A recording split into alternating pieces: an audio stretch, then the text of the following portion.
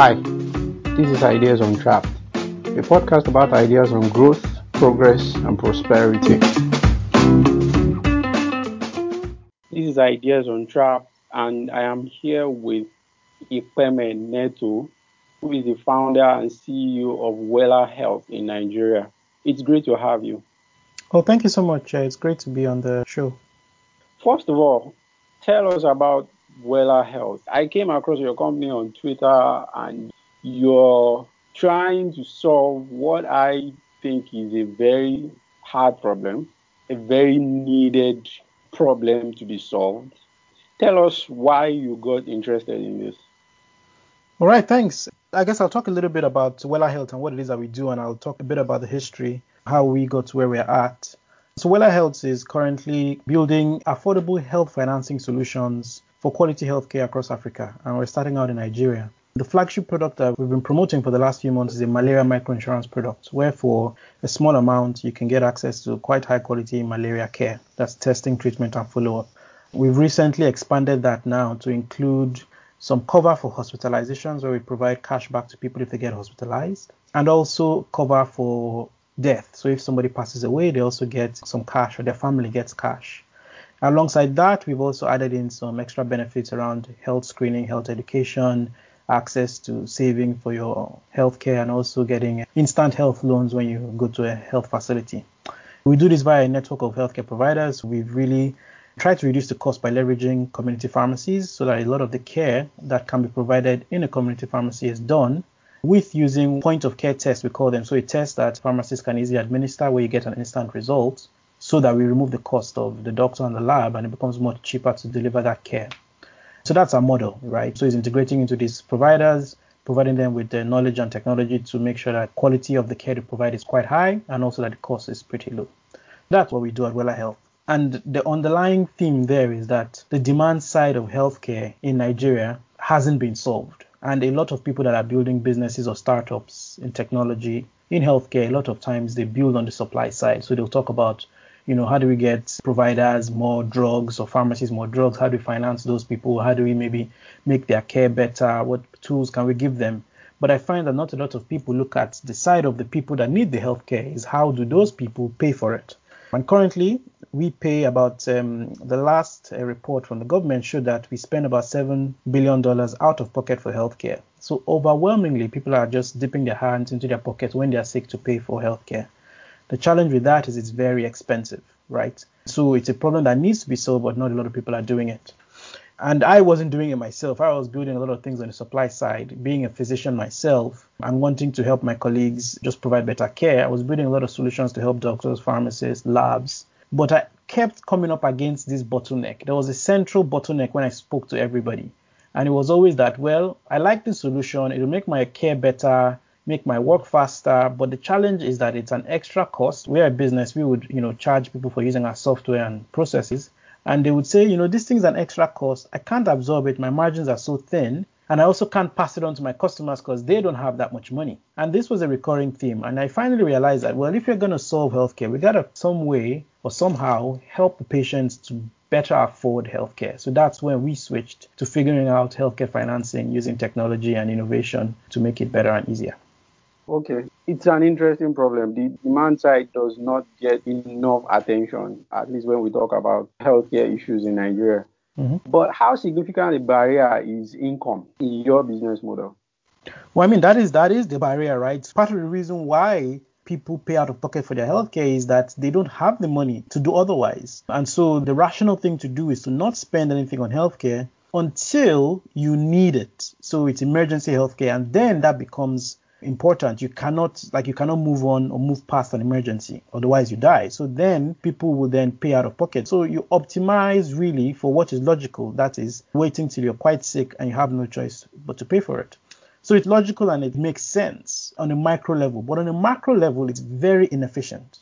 So the thing is, people definitely are making that logical decision because they don't have money. So I think underlying this, and I guess this is the ultimate problem for Nigeria, is how do we provide people with way more income So they have that disposable cash so that they can be a bit more strategic in the way they purchase healthcare and plan for their healthcare expenditure. Because you're right, the challenge is, yes, there isn't a lot of room for people to actually pay for healthcare in the way that they should pay for it. And I guess that's where we've come in innovation, right? In messaging, so the way you approach people, the way you provide the solutions that you have, the way you make it just that bit easier to adopt and to use. So say, for example, some of the strategies that we do is integrating our services into other services so that people don't realize that they're actually paying for the insurance, but they are because it's integrated into something else. So those kinds of models where you can sort of hide the payment for an insurance plan really make sense. They're difficult, but that's the way to go because people don't really have that income to pay for these things. That's the reality.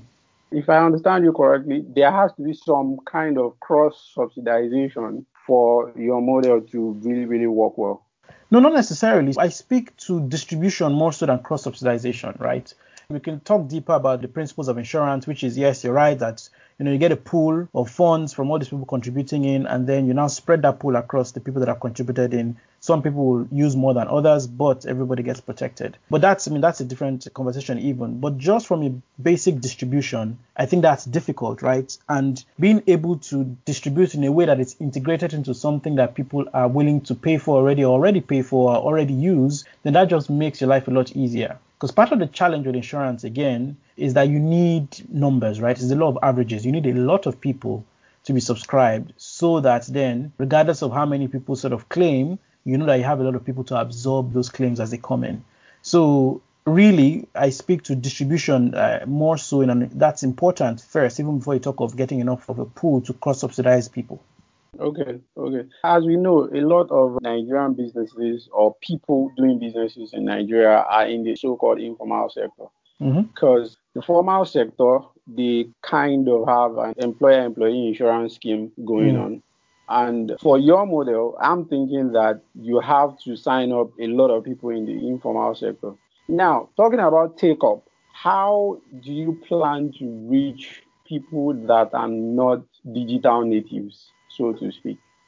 Well, yes. And so that is the problem, right, that we have as an economy, is that the most economic activity majorly happens in the informal sector, so-called. So you're right that the formal sector, usually they'd have some kind of cover. It's often not optimal. That's another conversation to have, but there is some kind of a cover. So really where the innovation and where the work needs to go to is this informal side. Totally agree. And the challenge always with the informal sector is how do you reach them? How do you distribute this? How do you get to these people? Strategies that we've employed is really integrating into services that they use. So even though people are in the informal sector, they still use different services. Say it might be like a mobile money, an agent for some type of agent banking. It might be like their local, they might have a bank account. Even though they're informal, they would bank still somewhere. They use cell phones. They use that for business. So really all these companies that have a relationship with people in the informal sector are the partners that we work with and are looking to work with more and more so that we can reach the people in the informal sector for them to take it up. Regarding where we're at with uptake, we have a few thousand people coming on board. A lot of our work is in the long sales cycle with the businesses that we're working with, so that instead of just going direct to consumer, which we do, especially for the digital side, those people that are not, digital natives, not digital savvy, then it's integrating with the businesses that they have a relationship with so that we can provide services to them via that business. Now, that conversation usually takes a while. It's just a long sales cycle. We have a few of them closing, and we should be able to sort of announce things soon in that area. But that's the way we feel we can actually reach the people that are in the informal side. Okay. Do you plan to cover more? Right now, you say you cover malaria. Do you plan to cover more expensive, more complicated kind of procedures? And if yes, what model will make that affordable for you and your customers as well? Yes, I mean, the goal is to cover as much as we can. The reality, though, is that when you start to get sort of more complex and complicated things, it just becomes more expensive. So part of our value proposition actually is that we provide you with the access to the right health knowledge, health screening, interventions, so that we prevent the need for you to go on to have a complex procedure. If you look at the numbers, the most likely complex thing that people would have to face is cardiovascular disease. So a heart attack or a stroke or something related to those. Yes. And so we know that there are things that we can do to help prevent that. And so our focus then is for our customers can we help you to prevent the need for you to have these expensive procedures or diseases happen to you? So that's really where our focus is, because we know that if you have a heart attack, for example, treating that is going to be very expensive. And if you're paying, 700 naira a month, that's a big stretch to make it happen. There's obviously also the side of government, right? And so you look across the country, there's all these state health insurance schemes that are coming together. And I think they hold some promise. But having said that, their government schemes, I wouldn't hold my breath, right? But I think the place that government schemes can play in is in expensive procedures, because a lot of those procedures happen in government hospitals, and those government hospitals are subsidized by the government anyway. So the government schemes can take up that slack in expensive procedures. So my own thinking has evolved over the years around the government plays a role in your basic illnesses. But is there scope for them to actually seed some more of that to, say, private sectors, micro insurance schemes, and then focus on the big things where the micro schemes really can't cover, so that when you, say, have cancer, God forbid, there's a government scheme that you can just basically go into and get your treatment because you're a taxpayer. If you have a heart attack or a stroke, there's a government hospital you can go to that's super subsidized, you can really get care for. But then your sort of everyday, day-to-day affordable treatments, then that can be covered by a microinsurance scheme or something like that. So that's where I think there's potentially some evolution that can happen. But I would say I'm in the minority, and I probably think that way because it helps my business model, right? But I think the goal for us is really to cover as much as we can and then help people to prevent those expensive illnesses from happening. I like what you're doing, because I'm of the belief that to solve a problem, you just have to create a market around the solution to that problem. But we've seen that the approach that has gained traction in healthcare issues in Africa, I think because of poverty, is to find cures, is to look for cures rather than prevention. Mm-hmm. So now, for example, do you think that model, basically financed by international development aid agencies and their partners, does it threaten having a thriving market in prevention care and insurance in Africa and Nigeria? For example, if Bill and Melinda Gates Foundation found a vaccine for malaria, what will happen to your business? Yeah, great question. So I'll answer the last question before I go to the broader idea around the question, is that if Bill and Melinda Gates found a malaria vaccine, you still need a process to get that vaccine to people. Sure. Because the polio vaccine was around for a very, very long time, but still, polio was a challenge up until a couple of years ago. So having the vaccine is one thing, right? The other thing is actually having the financing for purchasing that vaccine and having the systems to deliver that vaccine to everyone that needs it, right? And so I think there's still a role to be played there. But I think sometimes people get bogged down in malaria products and think, what happens if malaria goes? Malaria is really a vehicle for us. It's a vehicle for us to help people change their behavior from waiting till they get sick to pay for healthcare to prepaying for that healthcare. So malaria is really just that vehicle, because what do people most pay for when they go to get healthcare? I'll tell you, a group called NY Polls in Abuja did a poll, and they asked 1,000 Nigerians, what is your most significant and worrying healthcare challenge? 81% of people said malaria. So from a behavioral change point of view, from a marketing point of view, from a grabbing people's attention point of view, if you're building a cheap and easy solution you want people to adopt, if you're not sort of looking at malaria, then you're kind of kidding yourself, because that's the one problem people have the most. And malaria is not really malaria, because a lot of times people say malaria, what they mean is, I'm fine today and tomorrow I have a bit of a fever, I don't feel quite well. A lot of people that think they have malaria often don't have malaria, right? It's really just the problems I have day to day, or my most frequent healthcare problems, is this episode where I feel unwell and have a fever. It could be a variety of things, right? So with our malaria care product, we say malaria care, but a lot of times people come and actually test negative for malaria, and then we manage them with something different and they feel better and they're quite happy. So it's a name, right? What we're really treating is when you feel unwell with a fever and you're not quite yourself, let us test you for malaria and then manage all the other things that it could be. Because in there also, don't know if I said this, we also have a telemedicine service where you can chat to a doctor, get advice, those kinds of things. So malaria is a vehicle. It's important to not get too bogged down on that, because really what we're managing is people's illnesses when they just have them. And then looking at the market is quite big. So even with Bill and Melinda Gates, the billions of dollars they spend in Nigeria is really just a drop in the ocean for what we need, right? So I don't think they'll ever distort the market, because it's just a big market. And in a sense, I think that the bottleneck is not so much donor funding, which there's again a long conversation you can have around that. I think the bottleneck still is disposable income, because people will always optimize what is logical. And if you don't have a lot of money, what is logical is emergency care.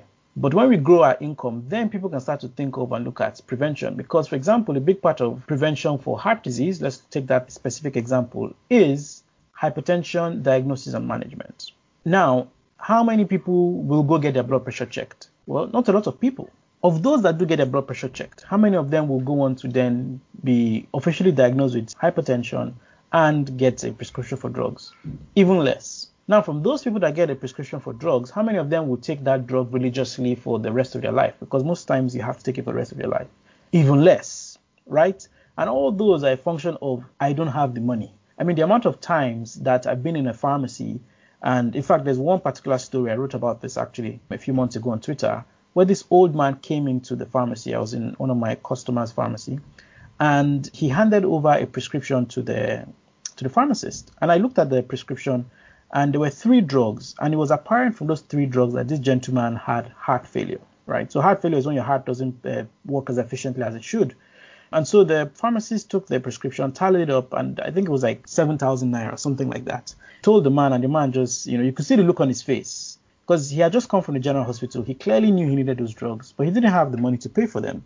And so he takes his prescription back and says, I'll send somebody later. And he left. He probably will not send somebody later because he has to find that money. And if he finds it for that month, will he find it for the next month? Will he find it for the next 12 months? For the next 40 months that he needs to take those drugs for? So I think the problem with prevention is not so much donor funding, but I think it's actually that people don't have the money to even start to look at these things, which is the argument for me then is this is where we come in, because we can get ahead of you ever having heart failure.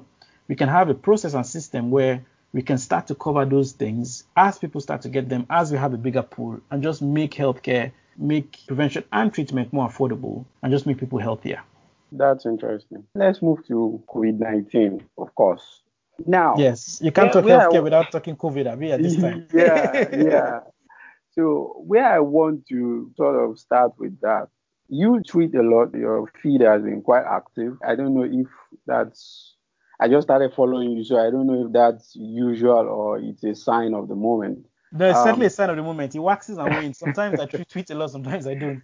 But there's a lot to tweet about right now, and people are listening. Sorry to interrupt, but I mean, I've been tweeting about healthcare for the last 5 years.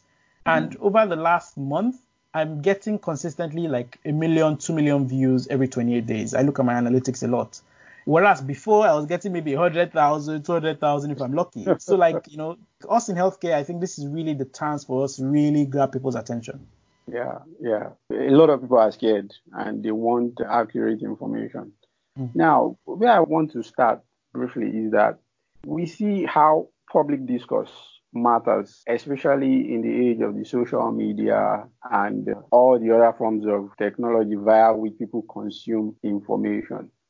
But my impression, and I will admit this is my own observation, is that a lot of the public discourse, especially during this pandemic, has always been somewhat subpar, in my opinion. I don't know, maybe because a lot of the expertise, the epidemiologists, the virologists, the people who should be out there talking to us are trapped either in the NMA or in one government agency or the other, and they don't have the time. But what is going on? Because the discourse space, if I can call it that, is not rich enough. And I feel that leaves a chasm for misinformation, misapplication of data, and all kinds of things. What are your thoughts? Well, yes, no, I mean, I totally agree, which is one of the reasons why I've started to tweet a lot more, especially in relation to COVID.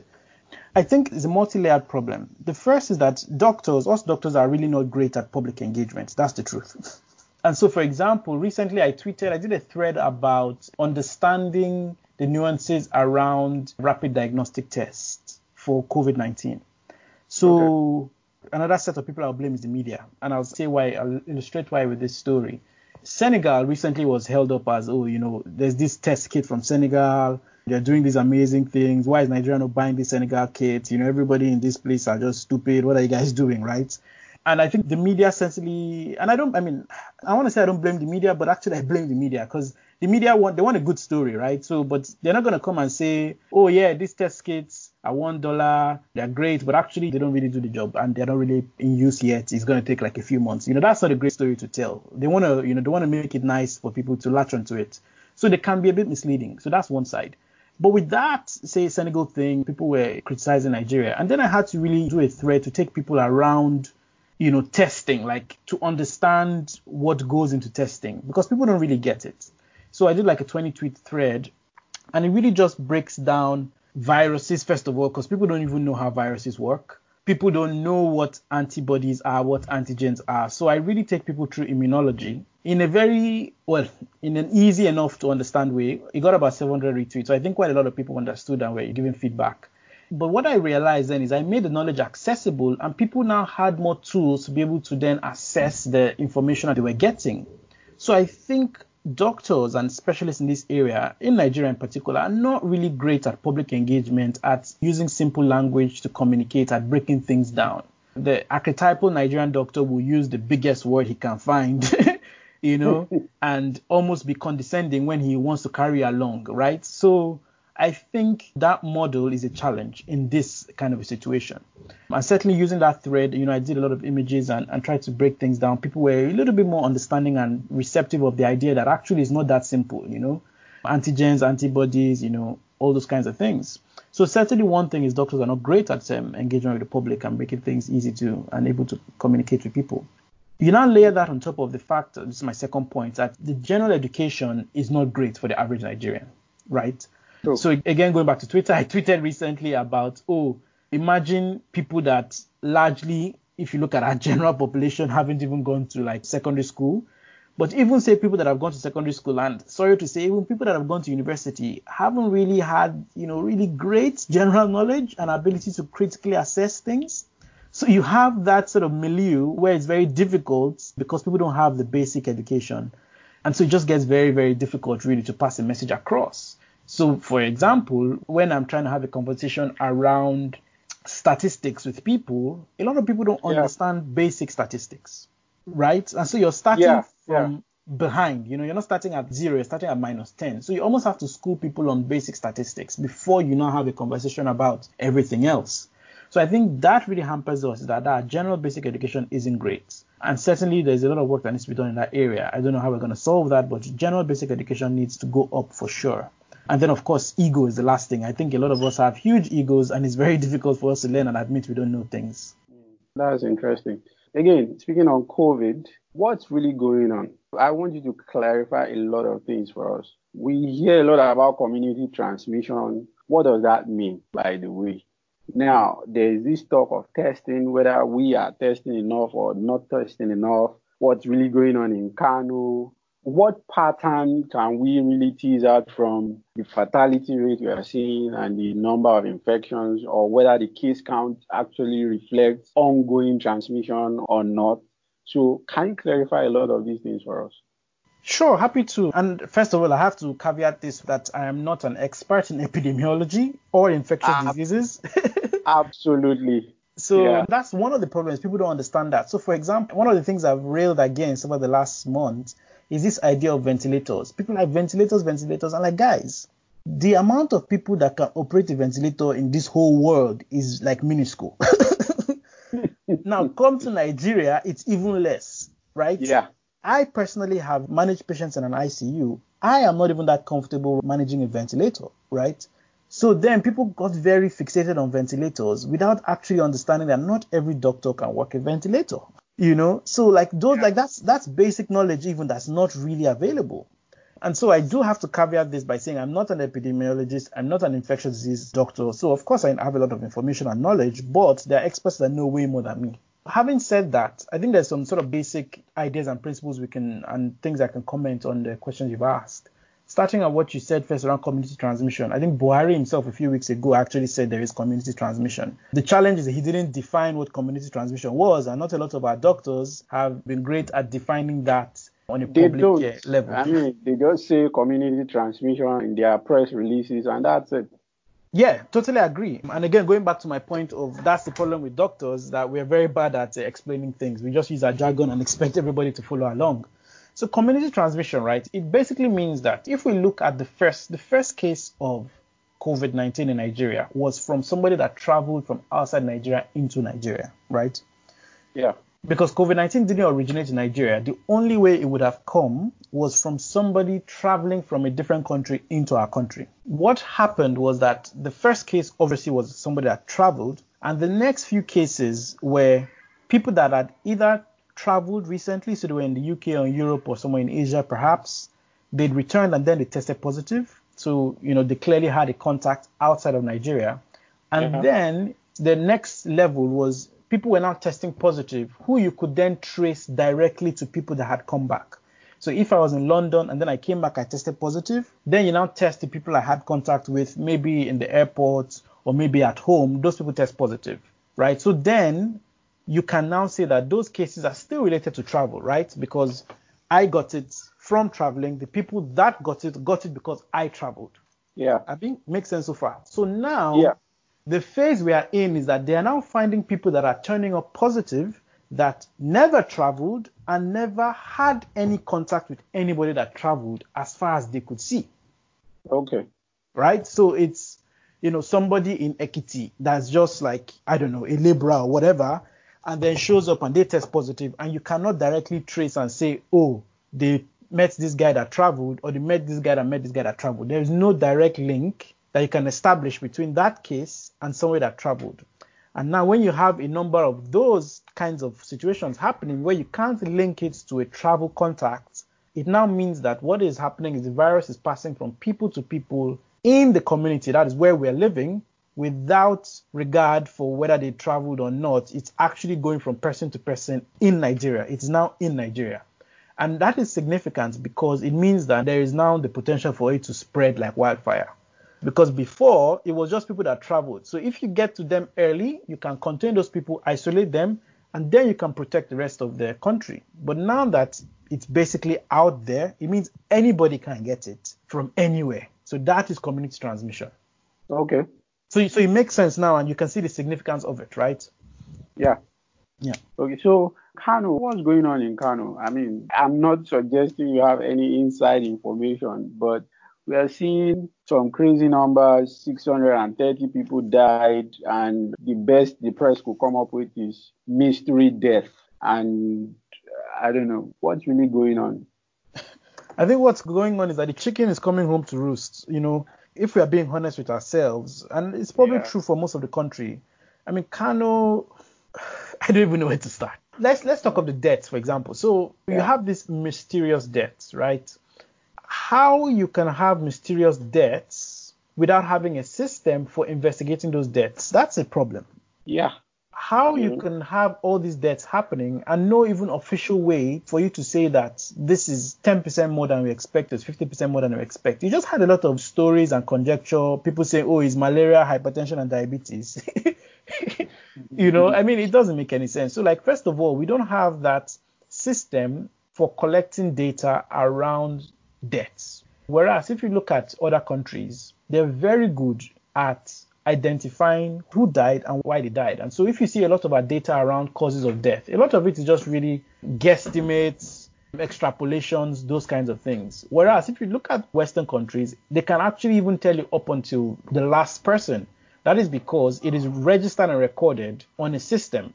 And a body, for example, is not released until that death is recorded. Because I've worked in these systems, and so I know these things. Whereas for us, we don't have that system at all, right? The next thing then, of course, is identity, right? Is that we don't know who, where, what. We have none of that. So it's a big challenge to start off with. So what I would have expected is that for these deaths, you actually go in and identify them. So there's talk of verbal autopsies now, which is what we have to do with. But ideally, every one of those deaths should be tested. So speaking back to data and talk about case fatality rates, those kinds of things, I cannot trust our data because if they're telling me that, we buried 200 people over the last 2 weeks in Kano, we didn't really test them. We just went and spoke and did this verbal autopsy and we think it's COVID-19. I mean, so how many of them will you attribute to COVID-19? How are we sure how many people are dying or not dying? So From there, you can see that our data is just unreliable. We actually have no way to tell how many people will or are dying from COVID-19. So big challenges there. And so I think you layer those baseline challenges on a political system where we don't have accountability, right? So the leadership is disconnected from the people, right? And the politicians exist for themselves. And so it's in their own interest, for example, to suppress the number of cases so that it doesn't look bad on them politically. When, if you think about it, really, they need to be on top of those cases so that they can tell the people we're looking after you, and when we come back to get your votes next time, you will vote for us because look how great we did when we looked after you. Our politicians play politics for the sake of politics, right? And so it is a very big challenge when you layer that on top of those data and identification challenges.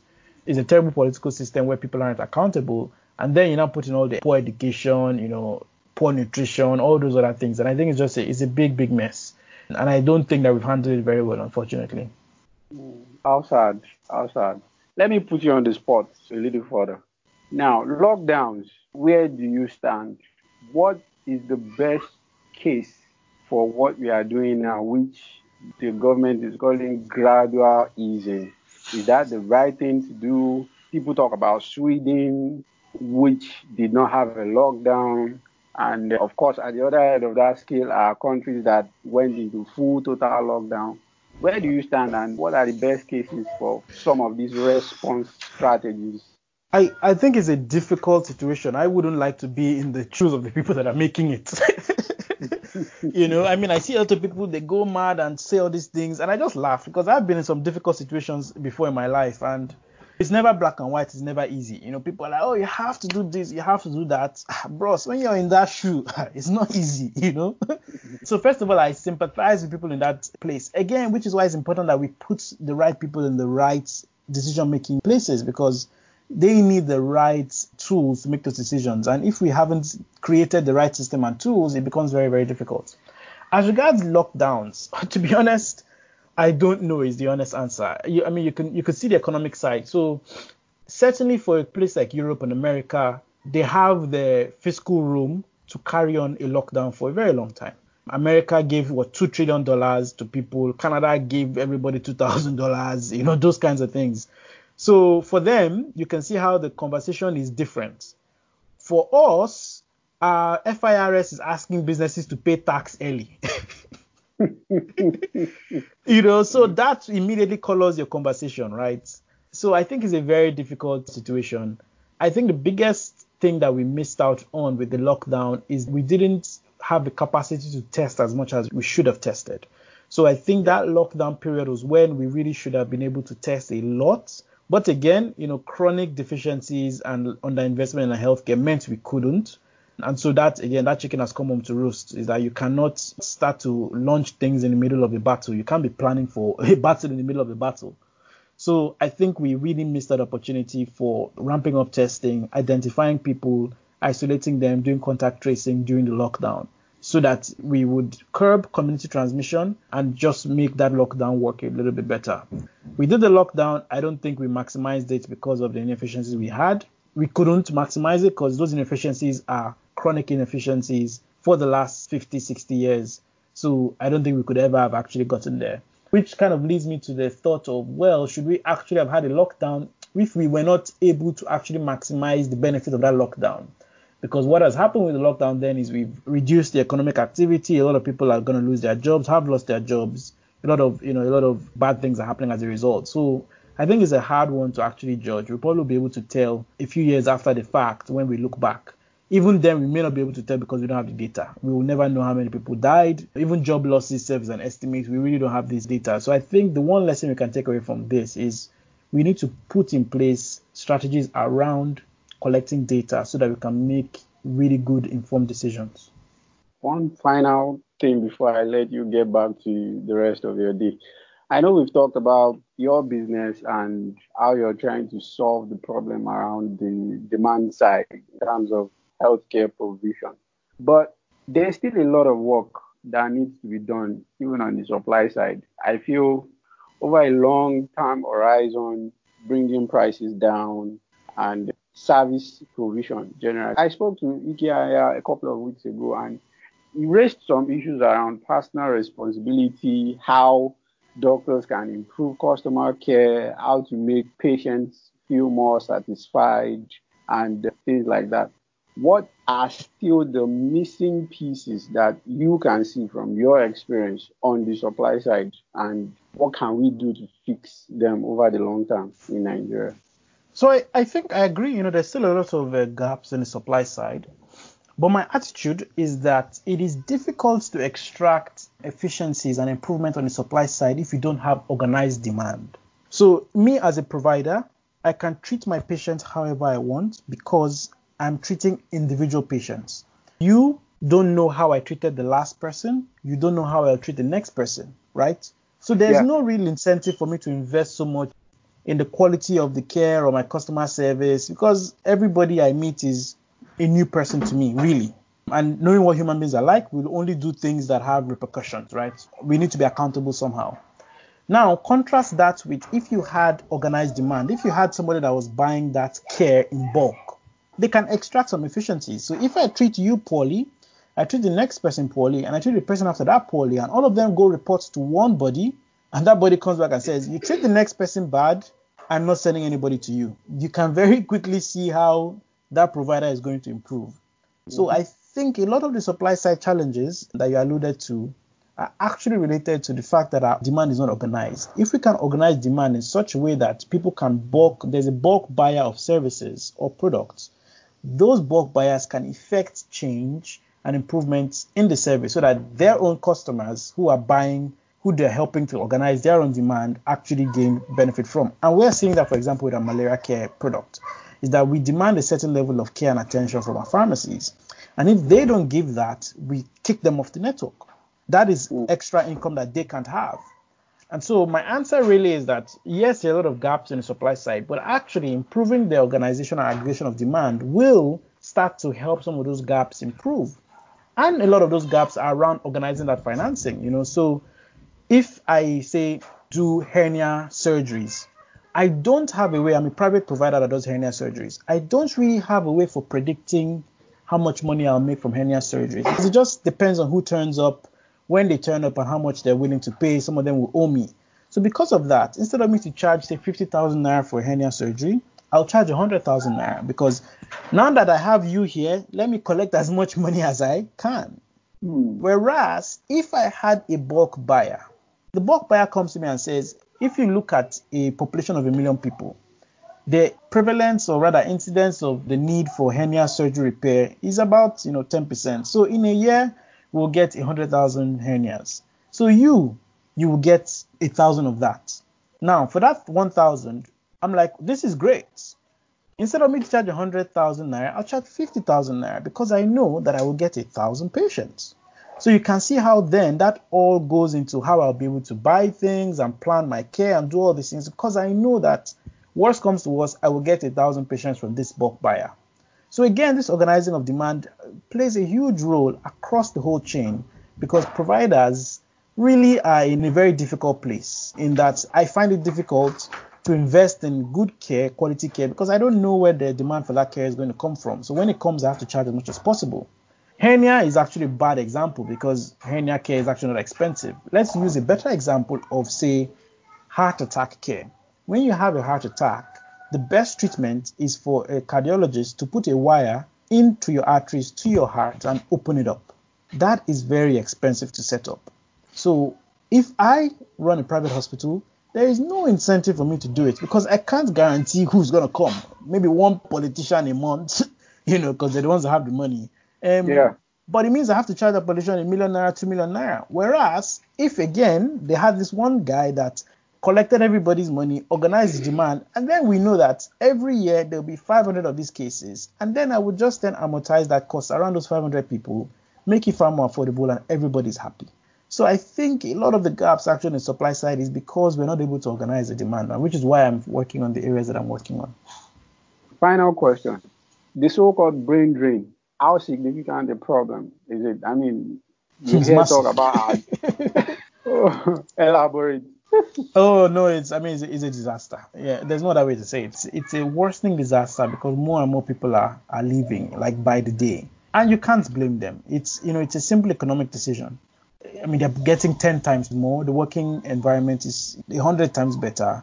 Everything. Like, so it's a problem that is just getting worse and worse and worse. The government isn't providing the kind of support that you need. Even if you're in the private sector, these challenges I spoke about are there. You know, it's a big challenge. And in the last sort of 2 to 3 years, what has happened is, what used to happen was you had like younger doctors leaving, whereas your more senior doctors sort of they stuck around. But over the last 2 to 3 years, the senior doctors are starting to leave. You know, the people that are qualified orthopedic surgeons, qualified endocrinologists. I say these two because I know a couple of these people in these specialties that have left in the last 2 to 3 years. So what you have now is you have less experienced doctors to train the younger doctors and to treat patients. So the shortage is even more acute, and it's going to be a huge disaster. It already is, but it's only going to worsen over time. Let me push back on that a bit. There's a theory by a couple of economists, I don't know how you feel about that, who say that actually the so-called brain drain, actually encourages a lot more people to go into that profession. That, if you know, as a doctor in Nigeria, I can always travel to Canada and go to the NHS in the UK.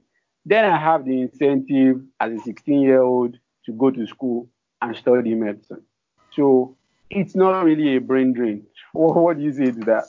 Well, so that is true, except the market for medical doctors is not a free market. So that idea works in a free market.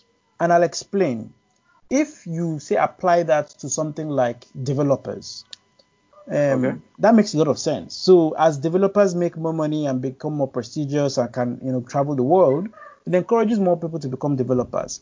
What is the bottleneck for becoming a developer?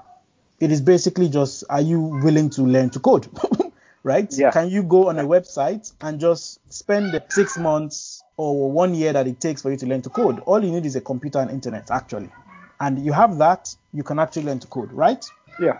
So in that instance, it makes a lot of sense. Free market, you can go learn to code. Anybody can learn to code. Everybody can do well. In medicine, that is not the case, because the market for doctors or the creation of doctors is not a free market. It is very regulated and capped by the government. And it's very difficult for you to increase places for medical doctors. So you have, I think the biggest class in Nigeria is 200 or less. I forget, I was looking at the list recently. But the max in a class of doctors in a Nigerian medical school is, I think, about 200. So every year, there is a maximum of about 3,000 people that can be doctors. So now that free market doesn't apply because your supply side is very restricted. So even if everybody wants to be a doctor, only 3,000 can be doctors every year. So really, that theory, and I mean, I like it, but if we want it applicable, we need to actually liberalize and or democratize, if you like, the process of becoming a doctor. Now, the problem there, of course, is that there are quality concerns around how you create doctors, how you license them, and how you control them. Should we relax that? That's a broader conversation to have. The other thing that maybe can and should happen, and I've advocated for this, is, okay, fine, we need our doctors to be of certain quality. As such, we need to tightly control how we train them, and because of that, then we'll only have 3,000 a year. That's fine. Can we then be better at identifying the things that we need to restrict to just doctors? So that because your doctors are very expensive, because there's a limited supply of them, you want them then to focus on the things that their knowledge and expertise is required because they're very expensive. So can you then strip away all the other things that they do that doesn't require them? This idea is called task shifting and task sharing. What are the things that a doctor does that a nurse, for example, can do quite efficiently, that a pharmacist can do quite well, or that a health extension worker can do? And I think that's the reality that we're in, is that in Nigeria, we have to get to a place where the doctor is the last person you need. Like, you should never see a doctor until such time as you absolutely need one. For example, when you need that wire put into your heart, a doctor needs to do that. That's where you need them. But to diagnose you with hypertension, do you need a doctor for that? I would argue you don't. To prescribe you with your hypertension pills, do you need a doctor for that? I would argue that you don't. You probably need a nurse and a pharmacist, and technology. I think is where the opportunity is for technology, to augment the skills and abilities of those lower skilled people to enable them to provide comparable care to what a doctor would provide. So then you free up that doctor resource to be able to do the things only a doctor can do. So I think the free market probably would apply in technology, certainly, and in opening up spaces for more nurses, more pharmacists, and more advanced training for those people. That's interesting. Thank you so much, Neto. It's been fantastic talking to you. All right, thank you so much. It's a pleasure. You can subscribe to the podcast and our newsletter on untrapped.substack.com. Again, untrapped.substack.com. And also get notified about future episodes.